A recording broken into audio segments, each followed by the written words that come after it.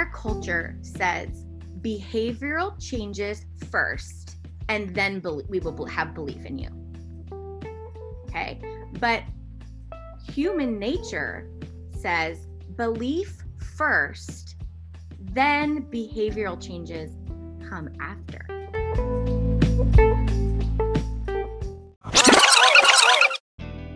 Hello and welcome to Champions for NorCal Kids. I'm Wendy Dickens, Executive Director at First 5 Shasta. And I am Heidi Mendenhall, Executive Director at First 5 Tehama.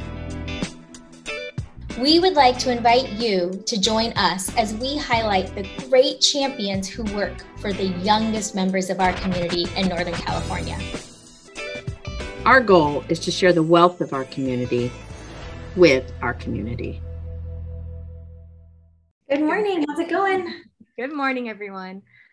So we have Erica Jones here today, and I'm so very excited to have her come. She has such a wealth of information in a variety of different kinds of arenas that all, as she describes, meld it back into learning more about what impacts are happening for early education. So she, teaches out at Simpson College, but she teaches adults around education and the use of brain information to determine learning styles and what part of your hemisphere is using what to learn. And then she also works at the Library Foundation and volunteers there. And actually, she's very modest about it because she has been really kind of the lead and the spur in a lot of the work that's happened recently due to their absence of an executive director. She kind of filled in as the board chair in that role. So, it's just an exciting thing to have her here to be able to talk about all the different parts and pieces that really do inform us for early education, but also how then she's been able to impact early literacy and those sorts of pieces. So yay, thank you for coming. What an introduction. Thank you. Oh, I'm so happy to be here this morning and looking forward to answering your questions and talking a little bit more about how really each piece of the puzzle of literacy, focusing on early childhood development, but how impactful it becomes to highly functional contributing adults in our communities, right? Right. So I'm looking forward to it. Yeah, tell us about your work at the college and then how that kind of guided you to where you are. Yeah, okay, sure. So I actually would say my previous life as an academic, which sounds so interesting because if you were to meet me in person, you would not think that I'd spent so much time teaching in the classroom, but I became passionate about the studies of specifically people, right? And in all phases of development within a personhood. So stemming from early childhood all the way through the end years. Adult development would be the academic term, but we're just going to call it end of life stages. And how it intersects so importantly into organizational health, right? So we look at society and we ask ourselves, why do we have all these problems? We have all these problems because we're dealing with broken people who don't know how to work together or are carrying wounds and pain and triggers and intense cognitive dissonance, I'm going to call it, right, into the workplace and into their families and into the next generation of leaders that we're building. So that's a big high level concept, but this idea of helping people unlearn and then relearn to become the best version of themselves got me so excited. So I spent the last year teaching at Simpson University, 10 years. I'm sorry. Wow. Shaved off 9 years. 10 years, yes. And honing in on really a couple core classes, and that had to do with recognizing how to help people learn. And if we can jump the hurdle of removing the stigma around learning, that you don't have to do it just one way. There are so many ways to learn, right? And most of the time we haven't taught, I would say, the elder generation, I think it's changed a lot in classrooms now, right? We're a little more aware of learning styles is what I'm experiencing.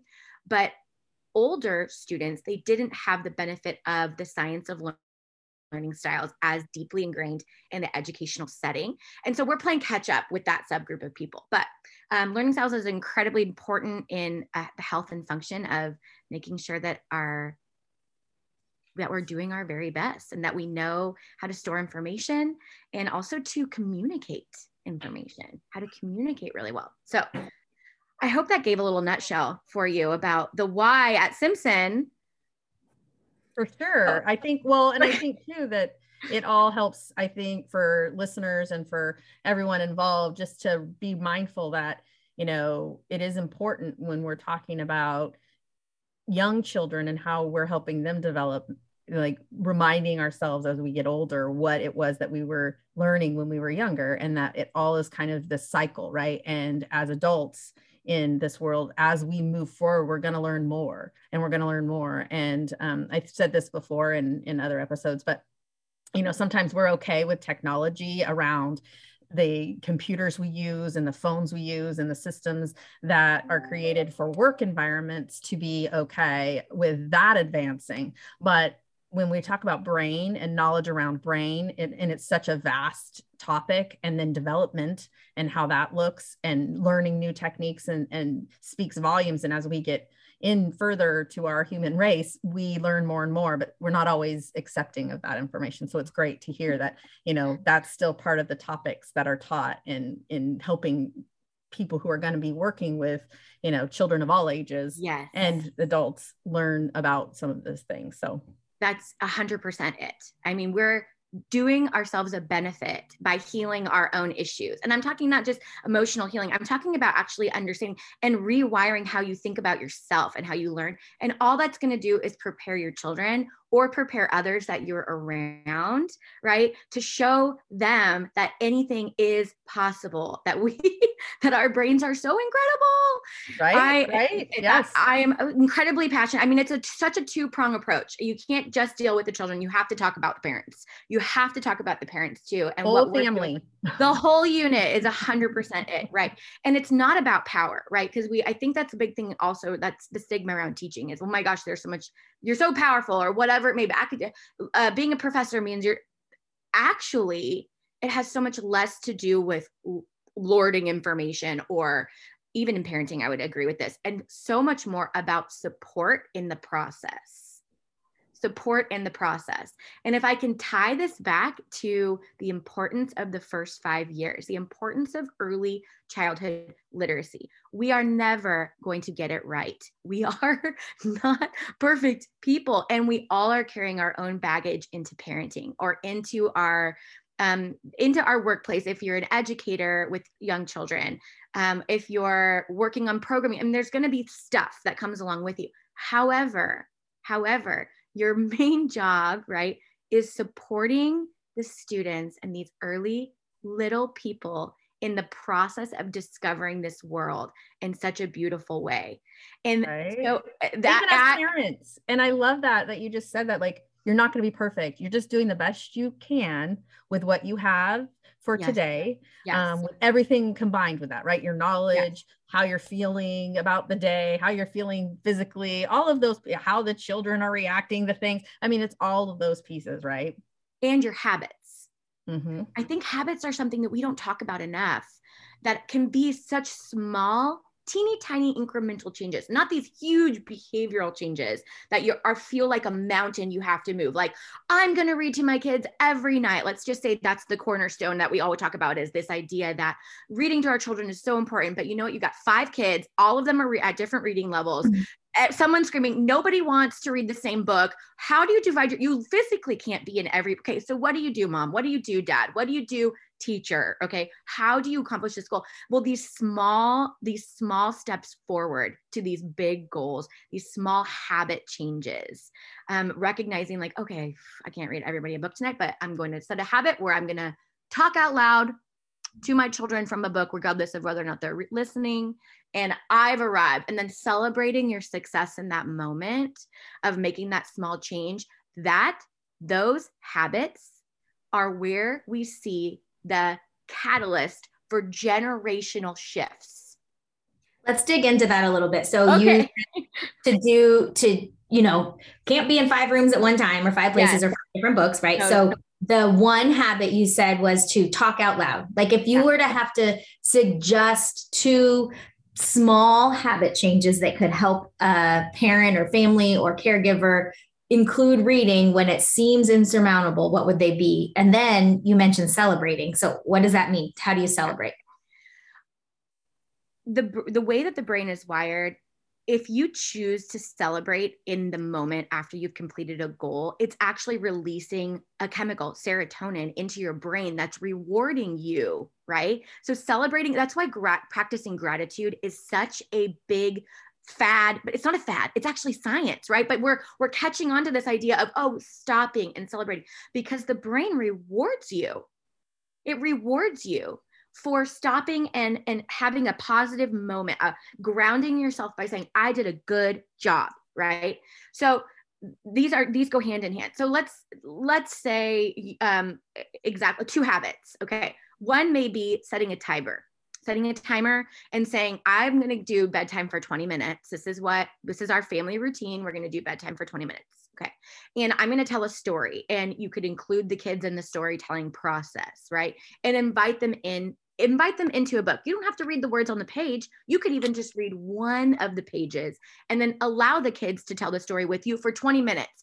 After the timer goes off, you either move to the next kid, right?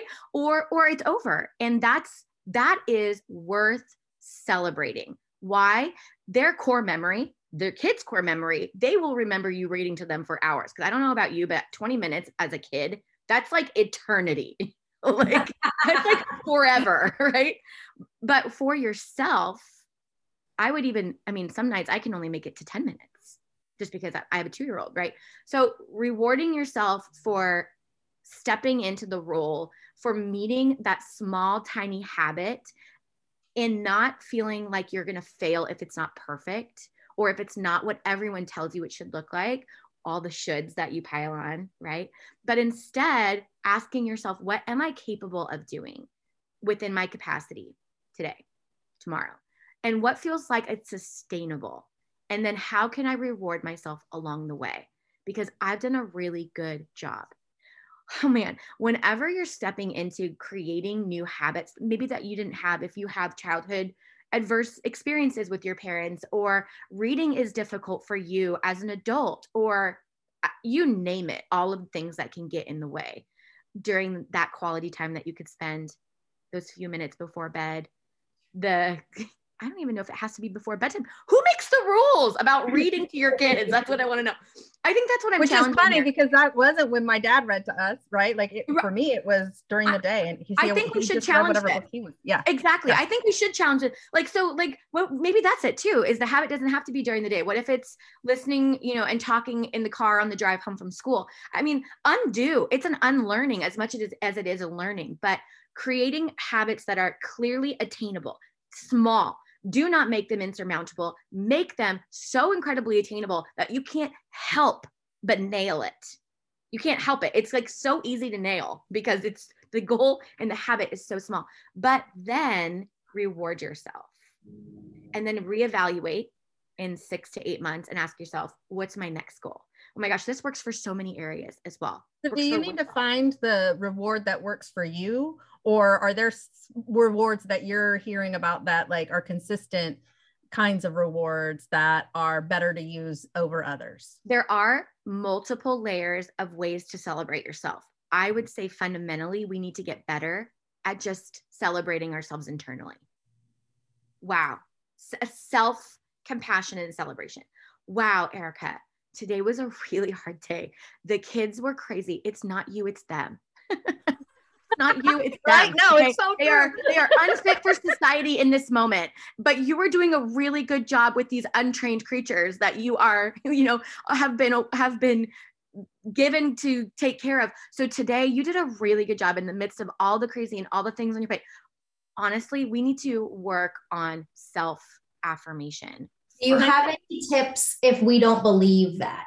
Like It for doesn't matter. right now across the board in education, teachers are dealing with lots of guidelines that no one truly believes are the best, but it's the best we can do in this moment, right? Yep. Like we're working with the best we got. Yes. So if you don't really believe you did a good job, how do you celebrate? I think, okay, there are going to be external circumstances in any walk of life. Our kids are going to have external circumstances that don't line up with their inner script, right? But it has nothing to do with whether or not you did a good job, has nothing to do with whether or not there are, in this context, whether or not there is impact.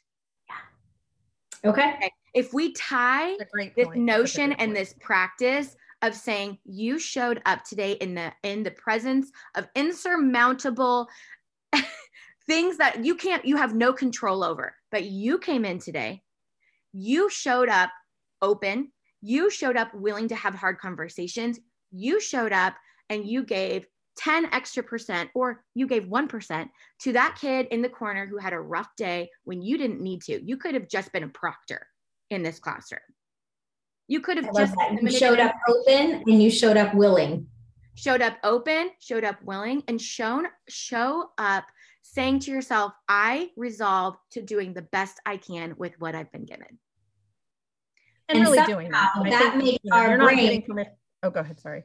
And I was just going to say, and that, while it sounds nice and fluffy, actually provides our brain access to producing rewarding chemicals that help us learn. Yes. Yeah. Right. And I'm not hearing just giving permission to people to just like slough, because that's not what you're doing either. When you say, I'm going to do the best I can, that's what you're going to do. And it does provide your brain with some messaging, right? I think there's always that hard balance between saying, I'm doing a great job. I mean, I think in any context, you can take advantage of a really good thing, right? You can take advantage of it. But for those of us who purpose ourselves to wanting to make impact, right? I'm talking to that group of people who are like, I actually want desperately to make impact in these kids' lives. I want to grow them.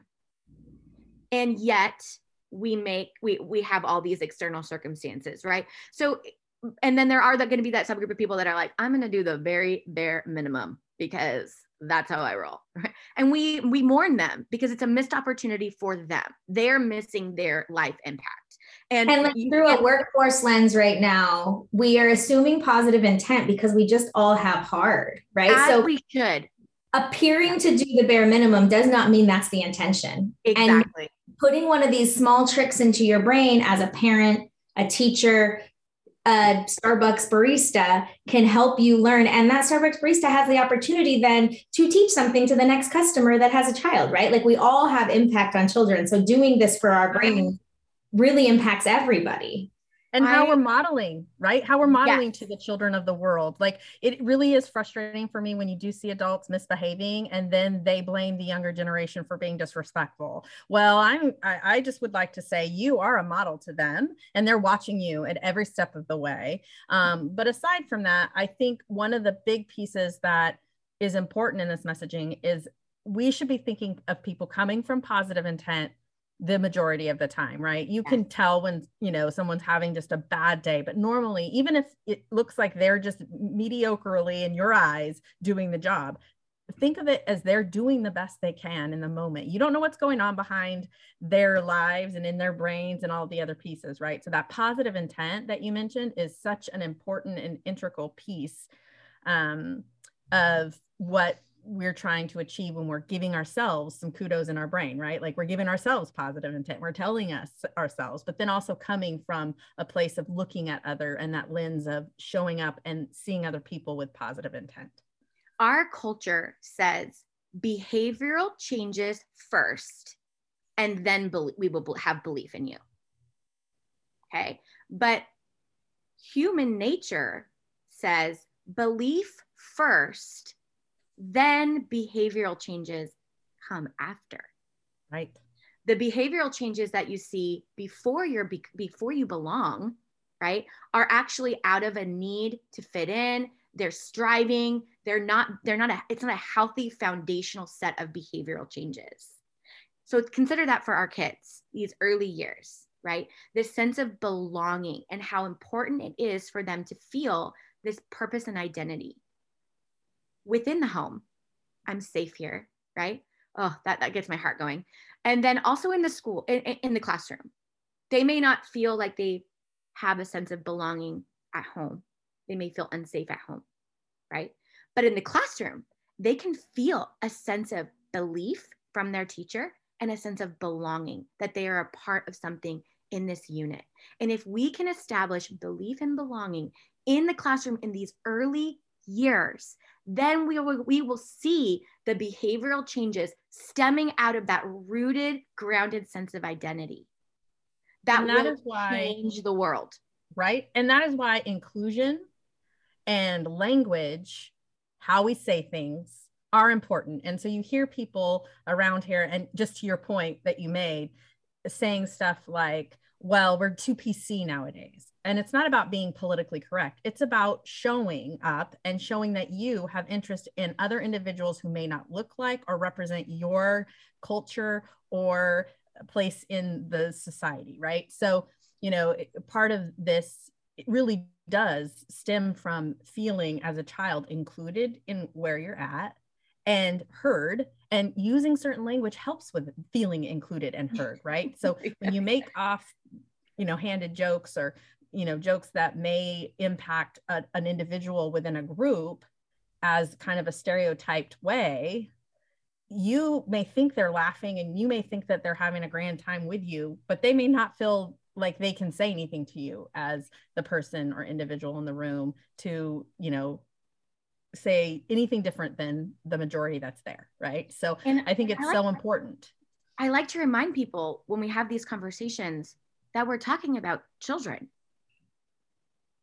Yes. We're talking about children here. Yes. Little kids.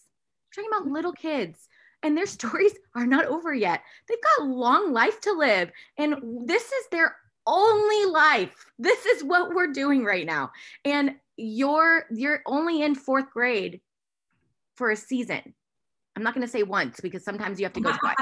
But you know what I mean? But you're only there for a season. You're only in your early first 5 years once. You're only in, so this is it. This is it. You are the person in their life. They are tying their memories to your words. So, oh yeah, it gets me. I love this work. I love what I do. I love having these conversations with people, because it does shift the mindset, right? If you start talking about actually changing, and creating positive people who are impactful, people of impact, I'm going to call them that, people of impact, then we're talking about creating environments where those people come from. And people of impact come from typically well-resourced, supported places. I'm not going to call them family, that their family unit, because sometimes they don't have a strong family unit, but most of the time along the way, they have had their place or their person that has come alongside of them and that believed in them. And that's so key. I love that, because people all the time around our areas and around the nation, but I hear it a lot here, it's they pulled themselves up by their bootstraps, or they pulled themselves up, or they worked so hard. And I wouldn't say they didn't work hard, but what I would say is there's someone along the way that helped encourage, helped support their vision, helped them see they could have a vision, helped in some fashion. And yes, they had to work hard, but did they do it by themselves? Unlikely. They did not live out in a forest by themselves as a hermit and then become successful. Exactly. That is not how it happened. I mean, we love to tell that story of I did it myself, but if we were really to unpeel the history of someone's life, you would find key people, and they're most of the time behind the scenes, and most of the time they don't even know the impact that they made, right? It's thankless work. It's thankless work. And once in a while, as educators, I know you probably have students that come back and say, you impacted my life, but all of the students that come through your classroom remember you. There is not one teacher that I've had that I'm like, well, I don't remember who my 2nd grade teacher was. Oh no, I remember who my 2nd grade teacher was, right? And I remember it fondly. So I think it's so important also that we touch on what you just said, Wendy, of these stories of people that are powerful and influential in culture. Okay. In culture, that the family unit may not have been, like I mentioned, their safe place, but sometimes it is, right? But those key people along the way that did believe in them, and then the resources that came with it, access to information, access to technology, that is also a key catalyst in what makes these extraordinary humans that are doing things like changing the world, creating water filtration systems. I mean, breakthroughs in technology. I mean, that's where they have come from. Which I know, because that's definitely not my brain. Yeah, I love what you said about working hard, because that is the other key stigma we have to remove. We have to work hard. There is absolutely no world in which you should not have to work hard. In fact, work is part of the fun.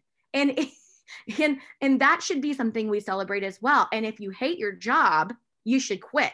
Because if you hate your job, then other people are going to have a bad experience with you. And then they're not going to want to work. And then they're going to think it's okay. And I'm like, go find a job you like, because you being miserable is not actually helping anyone. And it's definitely not helping you. For sure. Especially when you talk about all of the brain, wiring that's happening even in adulthood, but also the chemicals that are released during the times that you're angry and the time that you're frustrated and sometimes that's beneficial to you if it's short spurts, right? But when you talk about consistent, long-term, some of those being released and then burned out, basically, then your life starts to look different later on. And that's where depression begins to set in and what we call burnout. And that constant, like, feeling like you have to work hard, but you also have to take self-care. But if you love your job, like you said, like if you find a passion within your job and you know that's what you are destined to do, and that's something that you can sink your teeth in and keep working hard for, sometimes that is your fun. And it's not that cortisol brain stressor hormones that are going on all the time, right? Because you found a love that brings you joy as well during the time that you're working. And sometimes it doesn't look like your job. Sometimes it looks like your hobby. Sometimes it looks like your sport. Sometimes it looks like doing, creating. I mean, like, find your place, right? And find your people. I know you guys are familiar with ACEs and the impact that these adverse child experiences have, and the studies that have shown how impactful stress is on the body, even later in life, and how trauma gets carried on even in your DNA.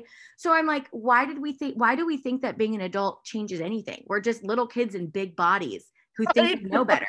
Like, it's the same science, everybody. Like, I know, right? We're really worried about dyes in our food, but like, can we talk about the stress levels that we're all experiencing and how that's actually poisoning our bodies? Right. I mean, like, I know, that's so funny you say that. Because yes, First Five specifically. So we were just doing an advocacy day where we meet with legislators and we talk about different things. And obviously we talk about how you want to strengthen a family and give them the resources that you were mentioning earlier, and so that they can have the best impact on those young children, as young in their family's life as possible, right? Like right when they become parents and they're now formed into a new family functioning, right? Not just 2 family members, but 3 family members, now 4 family members. You want to give them all the supports, but we talk a lot about ACEs, and we have, when I began to work in the Strengthening Families Collaborative for Shasta County, we talked and people didn't know the why of why we were trying to strengthen families or had these 5 protective factors or the 40 developmental assets.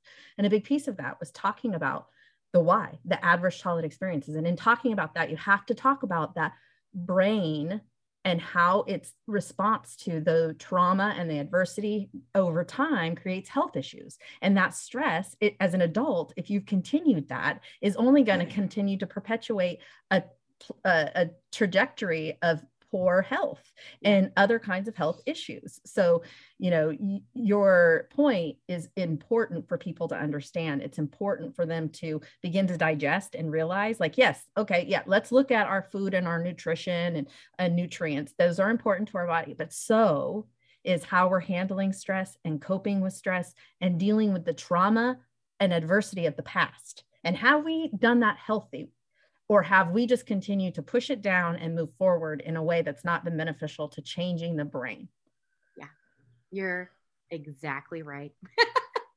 I love it. And I think with coming back to teaching though, like coming back full circle, like it's important for teachers to recognize this, not just in teaching the children that they're teaching or the adults they're teaching, but in knowing themselves and what they're bringing to the table and how their brain is affected by and or triggered by someone in their classroom, right? Because you can be triggered by any age group. And sometimes it's triggered by in a way that, you know, Yeah, you can be triggered by anything. I mean, right, right. But I think sometimes I talk to teachers and they forget that students, even though they're only 4 or they're only 5 or only 10, they are bringing some stuff. And sometimes you're triggered in a very empathetic kind of response, but sometimes it becomes too much of a response. And then other times you're triggered in this like very harsh way because your brain, whatever trauma you're bringing to the table that you may not have worked through, and or stressors that you're bringing, you know, it really does affect the way that you teach. 100%. I just, as you were talking, I'm reminded of how amazing our educators are and how thankful I am that they show up every day to create space for these kids. I'm so grateful for them for all the things that we see and all the things we don't see that happen behind the closed doors, all that time and energy that they spend. It might be in my mind one of the most difficult jobs that does not get the credit that it deserves. And I would hope, you know, it kind of makes me think like if I was in charge of the world, maybe I'd make everyone work a classroom at least like one day in their life. Like we should all have to, you know, as part of like a prerequisite for graduation, you all have to control the 5th graders. Good luck. Like that would, I think we would probably remove all funding barriers would be removed. Everyone would be like, fine, somebody who wants to, you know, like, who wants to trade my day? Yeah. I don't want to do it. You know, I just admire them so much. So if you're an educator and you're listening to this, you have all my support and I'm so eternally grateful to you. And there's no room for judgment unless I'm willing to get in there myself. And I'm not. So I have there's nothing on the table that I have that would give you any help other than me saying, you're doing a really good job and thank you. I know, right? I think it's hopefully people started to realize that a little bit more with COVID, like, oh, that's why I can't even do this with my own children, let alone give me a classroom of 35. Like seriously isn't going to happen. I don't know how this happened, but when COVID hit, News Channel 7 called me. And they were like, Erica, we want to interview you for how you're doing homeschooling in your house. I have 3 boys. At the time, Tanner, my youngest, was just a baby. I don't even remember if he was walking. Is it bad that I'm not sure if my 3rd was walking? I'm like, where is he? What is he doing? I think he had Rice Krispie treats for breakfast. I don't know. Okay. So my oldest, Hunter, was in 1st grade at the time. And the news station comes in and I'm like so stressed out because the world is shutting down. I'm not sure what's happening. I think everything's on fire, whatever.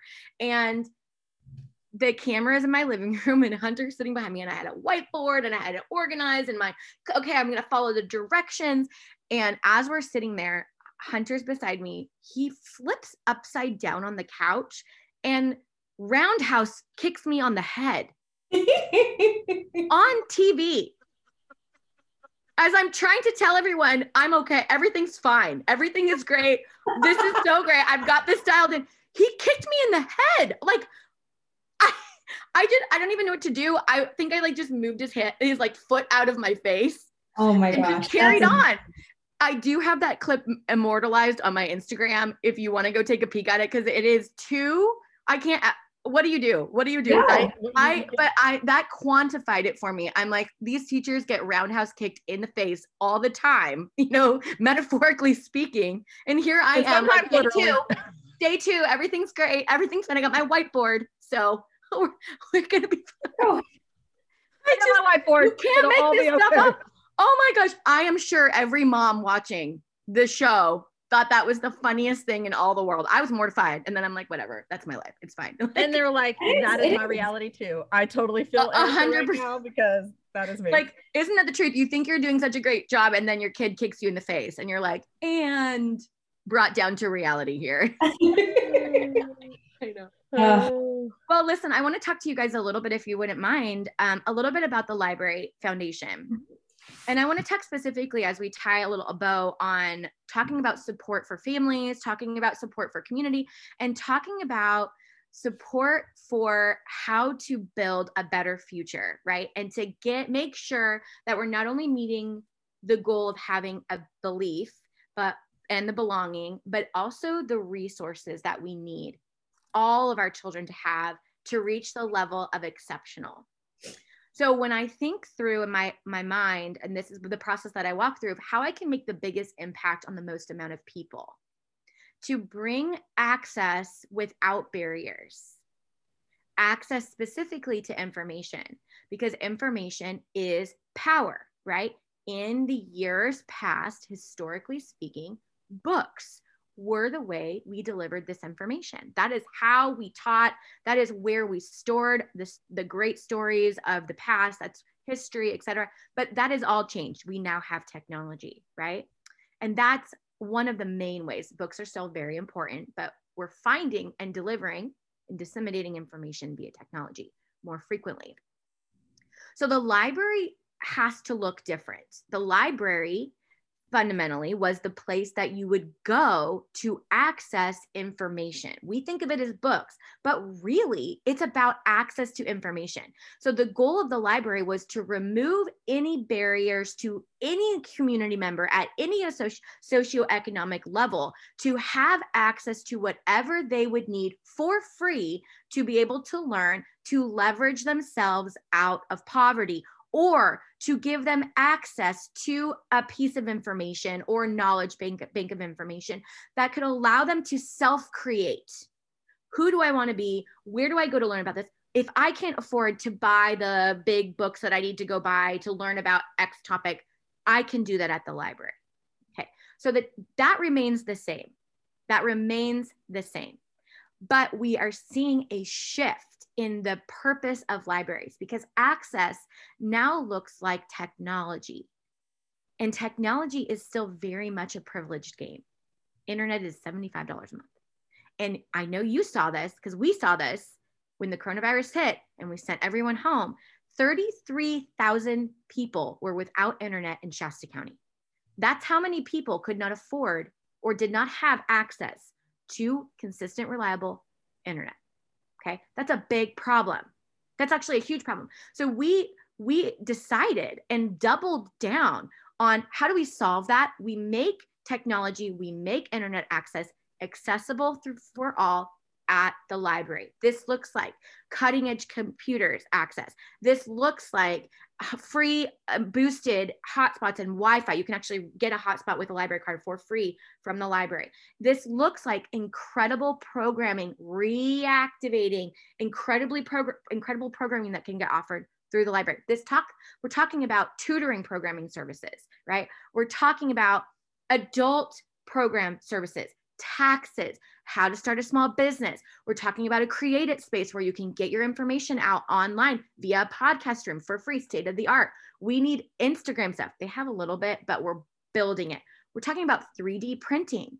Okay, one of my big goals and I would say the hill that I'm willing to die on is I want to see the Shasta County Library System have virtual reality machines, magic school bus style, where you can take your kids from the classroom into the library and they can go into this experience and walk through the ventricle artery of a heart as they would be inside of it.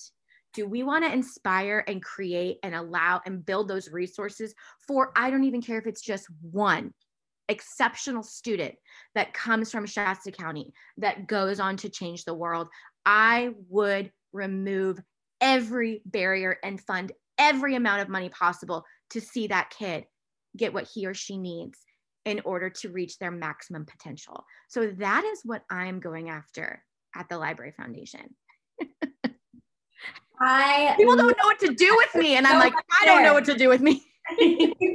Because lofty goals aren't in your agenda either. Oh, right? I'm like, I'm like, that's just a goal. I mean, whatever. Like but doing the very best I can every day, that I'm willing to do. Yeah. That's amazing. And you described it, tangibly, right? But what you're also describing is imagining the impossible, seeing yourself in a future, right? And these are things that create belonging for children and families that may or may not have had that before, right? So it's still at its core about belonging. It's about belonging to the future. It's about belonging to a place where you don't even know you could exist, and that is amazing. Yeah, I can't wait. I can't wait to walk into that virtual reality room with my. We are going to build for the generations that we will never meet. The Shasta Library Foundation holds an endowment. And if that endowment goal is met, they will have a sustainable source of income in perpetuity forever. So our story may be, we worked really hard to meet our endowment goal. In the year 2023, Shasta County said, free access to information and technology for all is what we care about most. We can check that box. Then forever, in perpetuity, there will be a sustainable source of revenue. Right? So we are truly building something that lasts forever. How often do you get to build something that truly lasts forever? Right. And to build something for generations that you will never meet? It's beautiful. So cool. Okay. It is. So how do people get connected with you if they find themselves like, yes, I'm on that train. I want to support literacy, early literacy, and access for all? How do they get connected? So I'll be honest with you guys that we are going through we've gone through a complete rebrand. We're refreshing this. There's a fresh wind, we'll call it. There's a new perspective. The time is now. We'll call it that. The time is now. Something new is happening. The library desperately needs volunteers. So if there's even teenagers that need volunteer work done, or people who are willing to give, we're not talking major hours. We're talking 1 or 2 hours a month, whatever, tutoring. If they have an exceptional skill set that they want to offer to the community or to kids or to mentoring, right? You can do this at the library. So volunteerism. The Friends of the Library is also in desperate need of volunteers. And they do things like book sales once a month on a Saturday. They take in, people generously give books to the libraries all the time. So they go through the books, they find the valuable ones, they actually sell them to give back to the library for money. And then the other ones, they go on these book sales. So they need some help there. We are always looking for board members. So if you're interested in helping us meet our endowment goal, I am actively looking for board members for the Shasta Library Foundation. And this encompasses Boerne and Anderson as well, all of Shasta County. So we are open to, that would be another way to serve. It's a once a month meeting. And then I promise I won't run you too hard, except for that we have big goals. And so I probably will. But it's okay. If you know what you're getting into, at least you can join me. Right. Expectations. Yeah. So if you want to have a lot of fun, okay, join my board. But truthfully, we're looking for board members, and then always looking for people that are willing to give, right? If they can give to the endowment, we're launching a campaign right now. It's 1,000 givers at $3 to $5 a month is what we're looking for. Total right now, guys, I'm going to give myself some kudos. 17 givers. Yay. But here's what I'm saying. This is where you got to celebrate yourself along the way. Some people would not tell that number, but I'm like, guys, we have 17 people that said yes. And that's a beautiful thing. That was 0 when you started, right? And that was 0 when we started. So Erica, you're doing such a good job. So we're celebrating along the way and telling people about it. But those are some fundamental key ways.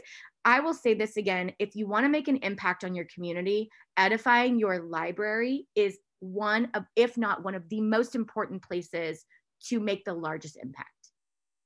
Sure. So that's what we're doing. Yes. I love it. I love it. I love the library here. I love our library system because the Shasta Library, public library system is an amazing system, but library systems in general, and Tehama County has a beautiful library system. We do. And then we have some little outlier libraries in some of our really remote areas, which are amazing in both counties. And actually throughout our region, so to speak. So I think, we can't to enough. And so if you are listening to this, no matter where you're at, and you want to volunteer, you believe in literacy and feel like you need to support it, you go to your local library, no matter where that's at. Yes, and it doesn't matter. Is there Yes. opportunities to volunteer? Is there opportunity to do some charitable work? Is there some opportunity to do just donate? What can I donate? Can I donate books? Can I donate time? Can I donate money? Whatever it is you have available to you, do that, because it's going to help literacy regardless. And there's some very wonderful adult programs, building literacy for adults who've not been able to read that are in our area, that I really commend the library system for making available, keeping it very discreet, not like, shouting out at the rooftops like, oh, look, this person didn't know how to read, unless they want that. I think it's just amazing. So I appreciate all the hard work that you do, and that the library does, because you do so many different things, Erica. Like, it's mind-blowing. It's mind-blowing. I mean, I feel like I'm just showing up every day like, well, what are we doing today? Where are we going? On top of being a parent of, very youngs, very youngs, our little. All right. Should we try for 5? Yes. Yes. Okay. So this is a true fire 5 for 5. So short answers. First thing that comes to your mind, your favorite childhood book. Go. Anne of Green Gables. Favorite childhood book. Love. Okay. Oh, I'm doing 5? No. Okay. It's my turn. Okay. I was like, what is your favorite leadership book? It's called A Work of Heart. It's by, who is it by? Dang it. The author is slipping my mind right now, but I can see the cover. It's great. So I'll circle back with you, but it's called A Work of Heart, and it's specifically about leaders who are set apart and just different. There's something about them, and they don't know how to put their finger on it, but they are, a work of heart. Nice. Awesome. Your favorite childhood song. Oh, Lord. Okay. Well, this is a tough one because I have so many childhood songs, but is it embarrassing that the one I'm thinking of right now is Ace of Base, Don't Go Chasing Waterfalls? Oh, I love that. That was absolutely a 3rd grade childhood song for me. I thought that was with oh, no, wait, who is that? You're right. It's somebody. It's not Ace of Base. No, it is. No. It's a group of 3. Yes, TLC. Oh, guys, you're right. I used to So sing. can I do a 2-for-1? Ace of Base and Don't Go Chasing Waterfalls. Okay. Yes. All right. Man. What is so that was your favorite childhood song? Well, I mean, it's just the one that plays the most in my head when I think about my childhood, which my parents will probably roll in their grave. So what's your favorite kind of nursery rhyme that you sing to your kids? I actually make up my own nursery rhymes. It's part of my little habit that I do with them. I make up my own, and we play this fun game where we rhyme together until it gets ridiculous and usually ends in like poop, or something. Yeah. That's the funniest word ever. Every time. It always ends there. And so it's just how long do we get? Phonological awareness using body language. Yes. Right. Yes. I'm like, cool. I'm so proud of us. I'm so proud. And so you've mentioned this a lot, and it has absolutely so much to do with your brain chemistry, but how do you play? I'm a kinesthetic learner. So I play tangibly. So it looks like mostly active. I like to do fun activities that require physical work. So even when I'm learning or when I'm doing something new, I have to kind of like get into it, right? And so I play that way as well. So I prefer activities that require like full body. I don't know. And what's your favorite? Like the one you did yesterday? What did I do yesterday? Well, I didn't really do much yesterday. Let me see. What did I do yesterday? Okay, the one you're going to do tomorrow. Well, my Peloton is fixed, and I really like riding my Peloton because of the music, and it feels like play. Okay. Yeah. But like for my boys, they're doing a lot of baseball, and so we'll go outside and we'll play baseball. Okay, here's another one. We have a trampoline, but it couldn't just be a normal trampoline. Like if I'm going to be on the trampoline, it needs to have like a disco light in it. And so I got like a trampoline bouncy disco light so we can jump on the trampoline at night and like get crazy. It's a good one. I love it. I want to be on your disco trampoline. I'll send you a picture. And we can make a song out of that because Lady Gaga has a more inappropriate one, but we'll keep it more appropriate. Oh, yeah. I want to be that cool. You didn't really want one. You can get it on Amazon. Yeah. I'll just come borrow yours. I don't have room. Perfect. That's funny. Thank you so much for this conversation. We appreciate you. Yes, it's so nice to meet you. Thank you guys so much for having me. I just am so incredibly impressed with everything that you both, all of your organizations are doing for this community, and I value it. In any way I can support, I am there for it. Well, you make that happen in Shasta County, and then we'll invite you down here. Or maybe let's make it happen in Cottonwood and we can share it. Right? You know, we do border. I'm like, what borders? Can we just make a better place anywhere we go? Like, why does it have to be? Why do we have to have borders about it? That's kind of how we operate. I like it. True. Yeah, it is how we operate for sure. Like, I'm like, what air is different? How is our air different around here? Can we all just, it's all okay. Yes, thank you so much. Okay. You guys have a great day. Okay, bye. Thanks for joining us today. Remember to visit our websites for any additional information, resources, or needs. They are listed in the podcast description.